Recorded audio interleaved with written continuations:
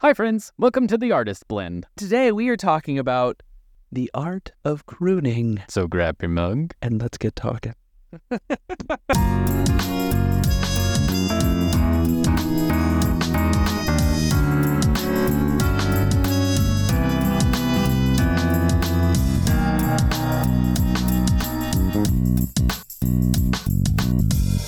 This episode has quickly turned into ASMR, so ASMR, we should do. was I know born of crooning. exactly. I feel like we're gonna. We should do an entire, not this episode, but we should do an entire episode where it's like, hello and welcome to the Artist. I think the listeners that we do have would all abandon ship. 100%. I would do it too. Like 2 minutes, I'd be like, okay, I can't do this anymore. No, too much. But yeah, hi everybody, welcome. Hey, do you want to tell us about the coffee today? Yeah. Today we're having Carver's Breakfast Blend, and I'm excited to give my thoughts about it because I'm enjoying it so far. So Yeah. but today we're talking about crooning, and by that we talk about big band and necessarily the art style of crooning music, which falls into the category of the Frank Sinatra, the late Tony Bennett, Sammy Davis Jr., so many artists that we all know As the greats. Correct. The Rat Packs, if you will. The Rat Pack. And Easton has some history on crooning, if you will. Yeah. So let's go into that real fast. Yeah. So my portion of what I'm bringing today is sort of just like how we got to crooning and its effects, its immediate effects on the industry, and then Austin, I know, is going to take us into more of how it's morphed and how we use it today and what its effects long-term have been and all that jazz. It's an open discussion. So all that literal jazz. Yes. And all that little jazz. So crooning is so centered around the microphone.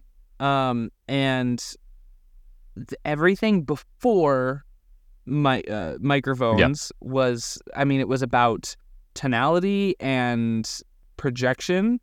And there's actually this idea that for a lot of the Middle Ages, singing sounded just odd because when you don't have microphones and you don't have, in some cases, they didn't have a lot of the architecture that amplified sound the way that it does. Even the Greeks had that, but I'm sure in certain venues, they just didn't have that capability. Yeah. And so there are some archaeological finds that lead us to believe that the style in those sorts of environments were nasal, some sort of nasal that matched the woodwinds and the strings. Yeah. And then I see there were also in the 17th and 18th centuries a lot of European singers, and this is sort of the Eurocentric history of music and singing. Yep.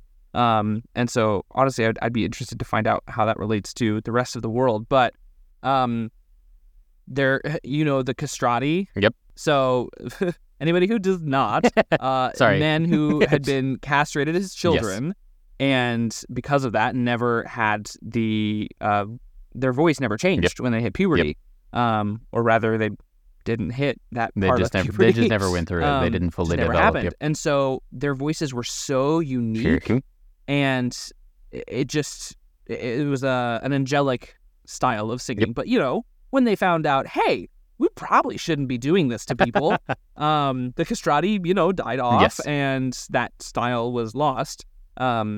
Thankfully. Yes, I'm very thankful. And then we kind of move into just the power behind the voice. And there was a shift into how loud can you sing, how well can you enunciate, and have you been trained? Yeah. And so and that leads into opera. Time, but yeah. And that brought us into that age. And so all of the best singers were all just really loud because you had to be. I think of one of the relics of that being Ethel Merman. Yes. Coming into the age where microphones were and they were being incorporated in new ways and different ways. But like on the front end, she just screamed all the time and somehow screamed in a way that wasn't screaming, and it worked. Anyway, but that's putting the cart before the horse. But then we have late 1870s, I believe. Yeah, in the 1870s, 3 different people all at the same time invented the microphone, and all of them were like, "You stole this from me!" But it just happened that all 3 of them had the same idea around the same time. And there was a lot of public feuding over this. But yeah, so over the course of a few decades, microphones were being improved, and the technology was really finding its footing in the market, or not even in the market, but in research. And they were figuring out, this is how we can do this. And then that was also affecting the market as well. Interesting. And by the 1920s, they were able to use like broadcast quality sound. And we had the boom of radio, and because of that, we were able to record in new ways, and record music and play it in different ways. And when they had that microphone, it changed everything, because you no longer had to project out the wazoo. You no longer had to over dictate over everything to be heard and understood, especially if you're recording with a band or an orchestra. Like, you're all recording at the same time, and so you have to be. There was so much more of a physical aspect, like where are you standing in the room, and how does that relate to the sound and all that jazz, all that literal jazz. And but when this microphone hit the industry, now you can have people right up on that microphone almost whispering. And it was the first time that we were able to consume music that felt intimate, because it sounded like it was to us. There was a quote of a journalist in 1929 who said that in regards to crooning, it was, quote, said to be peculiarly devastating in its effect on the heart of the emotional flapper, end quote. And so it kind of swept a generation off its feet. That we had these, they were mostly male-identifying performers that had this like soft sound that sounded like they were whispering directly into their ears. Often with like romantic themes, and it sort of changed everything. And then it just swept up all of the competition, and that was a huge genre that was, really just created. We had a new genre of sound, and how the voice was interacting with instruments and how we consumed music. So that kind of takes us up to the birth and boom of it. There were some people at the beginning that were critiquing crooning as a whole. People who were very much a part of tradition were very much against it. They called it a degenerate form of singing, and other people quoted it as imbecile slush. And then another person said it was whiners and bleaters defiling the air. Oh my! So there were people that were very much against Karen this. quoted. Oh my gosh. And it was, people hated it and people loved it. But you can't deny how much it changed. Absolutely, everything. So that brings us to you. I love it, yeah. You were talking about the microphone in the 1920s. Have you seen this guy on TikTok who he has found a 1920s microphone and has hooked it up to modern tools? And a lot of people would probably assume, with modern technology, it sounds different. No, the microphone literally gave it. So everyone knows that radio voice sounding that might have been like you're at a baseball game type thing, right? Yeah. It's literally the microphone. It's not the person. Because really? Yeah, because he has it hooked up and he has it just sitting there. He's just talking, but it literally sounds like he has 2 microphones in one video I saw. And he's literally just talking, but it sounds like he's going back and forth, and just like it's the quality of the microphone that gives it that sound effect. So this idea that we have when you think of like 1920s, 1960s, somewhere between 1920s and 60s radio host or sound, it's literally the microphone that gave it a lot of the sound. Sure, the person has qualities and attitude and atmosphere within how they sound, but the microphone affected that a lot.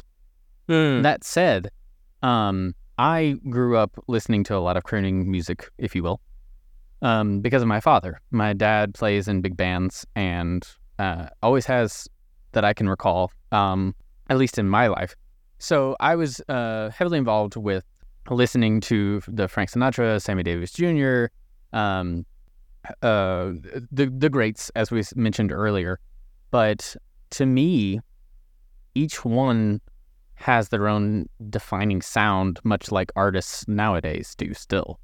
But something interesting to me for a while is growing up and really being engrossed in music and being eclectic from a young age, if you will, of listening to that and listening to classical music and the modern day music and things like that. It was fascinating to me that in the 2000s, 2010s, and even nowadays it still happens. This is not bashing this kind of music at all, but when a song has a repeated like word or phrase 6 or 7 times in a row, and you're like, okay, I got the point, and that's not even the name of the song sometimes. Like, yeah, and then you find out it took like 7 people to write it, and you're like, it took 7 people in a conference room to go, I think we're just gonna say baby 7 times. Are you okay with that, JB? We good with that? As long as it's accompanied by a O or like, every third baby, yeah, then I think it'll work. I mean, that's great. That's a terrible pitch meeting, but like, in the crooning days, it resonates more with me because you had verses, you had verses, and then you had choruses that you came back to, and to me, that's storytelling through song, and I love that. And crooning style does that a lot, and your history is fascinating. That when you listen to this podcast, I'm almost swallowing the mic just because of how close I am. Whereas Easton is far away. Now, through editing, we sound similar, but for me, this is how I like to talk a little bit closer to the mic. And crooning style, I think of a modern artist that I would think of as Billie Eilish, for example.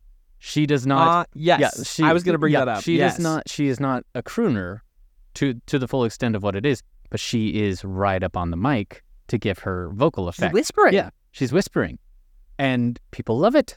And it's fascinating that people are like, oh, I don't listen to Frank Sinatra, but you listen to that. That is crooning. It's crooning. It's the same thing.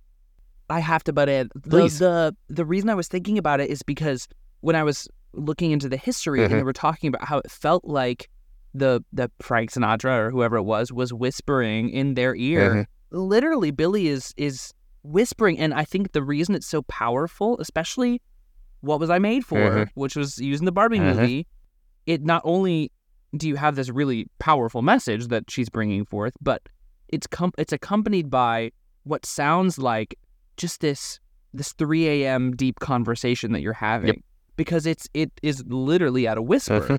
And when you're delivering that intimate message combined with intimate vocal quality, and it's just setting itself up to tell the story even better. And then I thought of, I don't know if you've seen this TikTok. Oh, no. No enjoyment. Yes. I'm sad again. I have seen that one. It's so good. But that is like the old school projection version before crooning was invented. Correct. That's its counterpart. And even one that comes to mind that you wouldn't think that's not a crooner, but Judy Garland is often regarded as crooning as well. And the reason I bring that up is there's a TikToker who sounds a lot like Judy, and she's singing older crooning styles. But it's so funny because you listen and you're like, I could never imagine Judy Garland necessarily singing these songs. Yeah. But the way and the style this woman is doing it works. Yeah. And there are some incredible musicians on TikTok. If you're not on TikTok, do it because you're just gonna learn and find new things. Don't get stuck and don't set a daily limit. Yeah, that's what I do.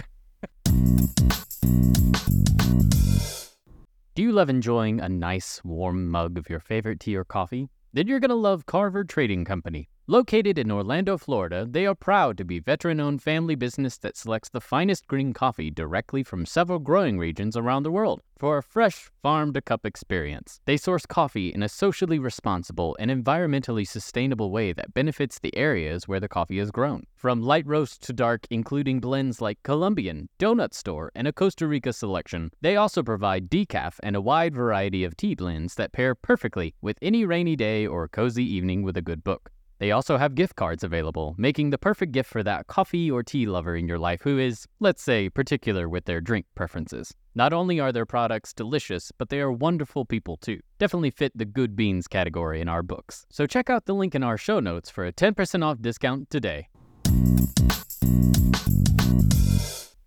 Crooning, in my mind, it just has this impact, and only because of the season we're going into, a lot of holiday music is still done in the crooning style because of the beloved recordings of Frank Sinatra or Bing Crosby singing Christmas songs. People attain that, for lack of a better word, people attain that antique vibe of Christmas with those kind of songs. So I find they, even with newer artists like Michael Bublé or the late Tony Bennett, they all have different styles, but they fall within the same category. And I find that fascinating because for a while, to talk on him for a minute, Michael Bublé came into the world as a crooner, but then he tried to like pop some things and it didn't work. So he went back, he reverted back to what he grew into and what he did. But it was fascinating of an interview I saw of him one time, and he was in high school. And he said that he was at the gym and he had headphones on and he would pretend like he was listening to some heavy metal stuff and be like, yeah, this is good. But he said in his ears and in his headphones, he'd just, fly me to them. It's like, so he'd be acting like he was listening to something really hard, and it was something like that. And in my mind, I don't care what I'm listening to. I'm going to move and act like whatever I'm listening to. But it's fascinating that he, from a young age, was already listening to music like that. Yeah. But also, crooning music, to segue into another topic, crooning music and big band really isn't popular other than cruise ships and bar scenes. And what I mean by that is oftentimes you'll have a crooner artist accompanied by a pianist, and that's it. Because it can be done simply with a piano or a big band orchestra, either way. I remember in my first degree learning that with the invention of the microphone and the orchestra no longer had to be down in the pit. They could be behind you, because with the microphone, you could sing louder than them with the projection of the microphone. Yeah. When it was, and it's still done in a sense now with musical theater and the orchestra being in the pit. Yes, we're mic'd. Yes, they're being projected through speakers versus only being heard. But in opera days, you had the orchestra in front of the stage and below so that the sound went behind them versus if they were on stage, you wouldn't have been able to hear any singer. And as a fellow person who trained to be loud versus having those intimate moments like musical theater can allow for, it's fascinating to me sometimes because loud is what I know when I'm singing sometimes. So it's like, you have to be intimate here. I'm like, I'm so sorry I'm screaming in your face, but this is just what's coming out. I'm sorry. Yeah. So it's just a fascinating subject to me. For personal reasons, but also just where is it going? Because you also have artists like Freddie Mercury, for example, who wrote a lot of the Queen songs by himself. And again, coming back to the subject of a particular artist who had a song named Baby. It's interesting that we're going back into a musical era where people want the lyrics, where people want to connect with the words that are in the song versus just a beat or anything. I've noticed that too. Yeah. I feel like a lot of the pop songs are, not all of them, not and by any maybe means. not even most, but a staggering amount of big hits lately. I feel like have a lot more to say. Yeah, they have a lot. Than they have have a lot in the more past to say. decade or two. They have a lot more meaning behind them instead of just being a popular hit and chucking them out. And that's something I noticed too, is artists don't release as often now as in the 2010s. It seemed like, oh, they just had a CD. They have another one? Like, they're just checking out songs at this point. And now it could be months to years before you have an artist release another album or anything like that. And sure, that comes from writing. It comes from taking time to record things. But oftentimes it's literally just because they have something to say, but finding the right words takes time too, which is rightfully so. Instead of just 8 people sitting around and going, yes, we'll do it this way. Yeah. And I wonder, this is very much a sidebar, but welcome to the Artist Blend.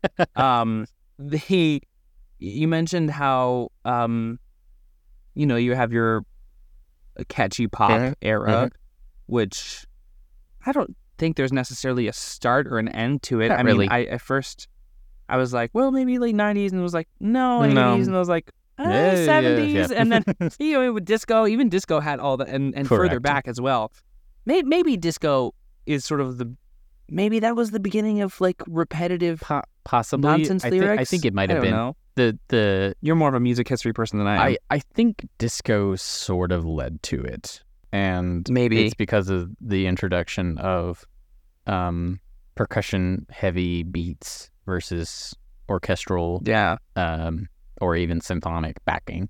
So really, after crooning had its day, and then this other thing came in, because you even had influxes and fluctuations of a cappella music being popular again. So it's really just weaved in and out of popularity, because you have groups do it now. So, and I wonder, so I don't know, this could be very much anecdotal in nature and not actually based on numbers or statistics, but at least like what we're saying right now is I feel like both of us in our anecdotal experience have noticed like a sort of a resurgence of lyrics that mean something, and kind of going away, or not totally, but a less domination of the pop formula, I guess, turning into hits. But say that is true, and it's not just our experience or thought at the moment. I feel like that almost mirrors the evolution from golden age to more experimental very much song structure in the theater world. You have your R&H era, and that very basic structures, and if it wasn't catchy, it wasn't good, according to them. If the audience members didn't leave with one of the tunes humming in their head, then it was not going to be a hit in New York. But then Gypsy happened, and Sondheim stepped on the scene and started to change things, and so good. And then things became more about the art of it all. It's true. Not that there's not art in the structure and the formula, but it's just a different experience. Exactly. And to me, if that is true, our experience right now, I feel like that does kind of mirror that into that new age. I mean, you exiting structure. Yeah, you have 1965 for anybody who is a musical theater history fanatic or even affiliated with it. 1965 is supposedly the year that everything changed. But you have things that were before, and then you have things after that were still golden age, but not. So it's used as a rough year to sort of give it a timeline, or even just we'll just say it's this year. But it is fascinating, correlates very, very nicely to what we're discussing as far as a resurgence of people connecting and maybe even craving better lyricism of emotion versus just, oh, this is a catchy tune and I'm going to make it into a playlist for somebody I like. But versus, oh, I'm actually having very deep thoughts because of these lyrics, or these lyrics touch me in a very deep way emotionally because of a certain subject matter or anything like that. So I feel that this whole episode is about crooning and the style of it, but I truly feel that if we didn't have crooning, we wouldn't have an appreciation for the modern, as we've called it, resurgence of lyrics that matter to the listener. And the intimate, there's the word I'm looking for, the intimacy that comes from being so close to the microphone, or like you were saying earlier, whispering into the ear of the listener. Because even songs that are that way and released on CD or CD, who am I? Cassette tape, no. The Victrola. Yeah, yes. I say any song that's released, even in concerts where the artist is being projected very loud so everyone can hear, people are still having the same effect and emotions from the song. So it can go into the subject of, it's not entirely the intimacy, but it's the relation of what they feel from the intimacy that still makes them crave that listening and crave going to those experiences. And maybe even being in a room with thousands of people who have the same feelings towards the lyrics. Something that I think about when it comes to that is the modern Swifties, for example. Her Eras Tour has been very popular because of the amount of time that she's put into it, for one. But the videos that I see of people just having these literal, visceral and violent reactions to some of her songs, I'm like, they're feeling it. I mean, go off. I do that with... Yeah, I mean, people were doing that with Queen, and people were doing that with, I mean, every single major artist of the past. The mega artist, rather. Not even major artist. And then we as humans now, thinking, oh, that's music. You can listen to a classical piece and start crying. And you don't know why, but you do. Yeah. There's no words. So what is it? So I think it comes back to the music side.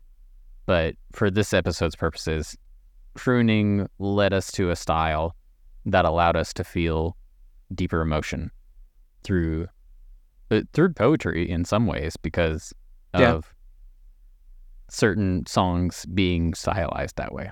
So yeah, it was a new, not even a new art form, but a different way, a different tool in the art form that existed. I think this entire season is just nothing but like tools for artistry. And Yeah, I like that. So yeah, it's fun. but yeah, that's Well, thoughts cool. on crooning. So That's crooning. Yeah. Talk about the coffee real fast. Yeah, sure. When I opened this bag the first time, I got Fruit Loops. You can't. I mean, notes are individual to everybody. The bag just says bright, balanced, and smooth, which I would agree. It's a very light roast, and I don't know if I don't know. I just get Fruit Loops. That's all we get. So to everybody, before we started recording this, I told Easton, I get bread. So he got Fruit Loops and I got bread. Sweet bread. It's just very sweet bread. No, it is light. It is bright. It is a delight. No. I like it. That. You're gonna start doing jingles, yeah, right? Huh? It's. I almost get more nuttiness, but it's so light, which is interesting. So typically medium roast has more of a nutty bite to it, but I like it. Yeah, it's good. I like this one. I feel like breakfast blends can just be so generic. They can just be coffee. Yeah. But this one, it's nice. It has its own breakfast identity. It's close to tea, like tea-like in the lightness. Yeah, it's another one of those. Its flavor profile is a lot more than its roast level. I feel like that's sort of American coffee. Yeah. Like the first few waves of coffee were like, how dark can we get this bean? Let's chew it's this so coffee. light that it actually has a flavor profile beyond smoke. I like it. Beyond smoke. Yeah, it's nice. It's really nice. As usual, you can get 10% off Carver Coffee if you want to try this or any others. Our link is in the description, as usual, along with our social media stuff and all that jazz. But you can get 10% off, and a portion of what you save, we get. So that helps support us as well, and supports a really cool coffee company that has been doing some really good stuff, and supports veterans, and it's just a good group of people. Yeah. And what was the other thing about Carver? Oh yeah, they were, the first episode that we did was covering Carver. The first few episodes, I think, were all Carver coffees. So we've been with them since day one. 6 months ago. And Here we are. We've got another Carver coffee coming in a few episodes as well. Stay tuned for that. So, well, I think I'll get us out of here, Easton. Everybody raise your mugs. Do it. Or if you're driving, be careful. Be good beans and drink good beans, everybody. Have a great day, everybody. Or have a great day, as the Crooners would say. Have a great day. I don't know. All right, bye.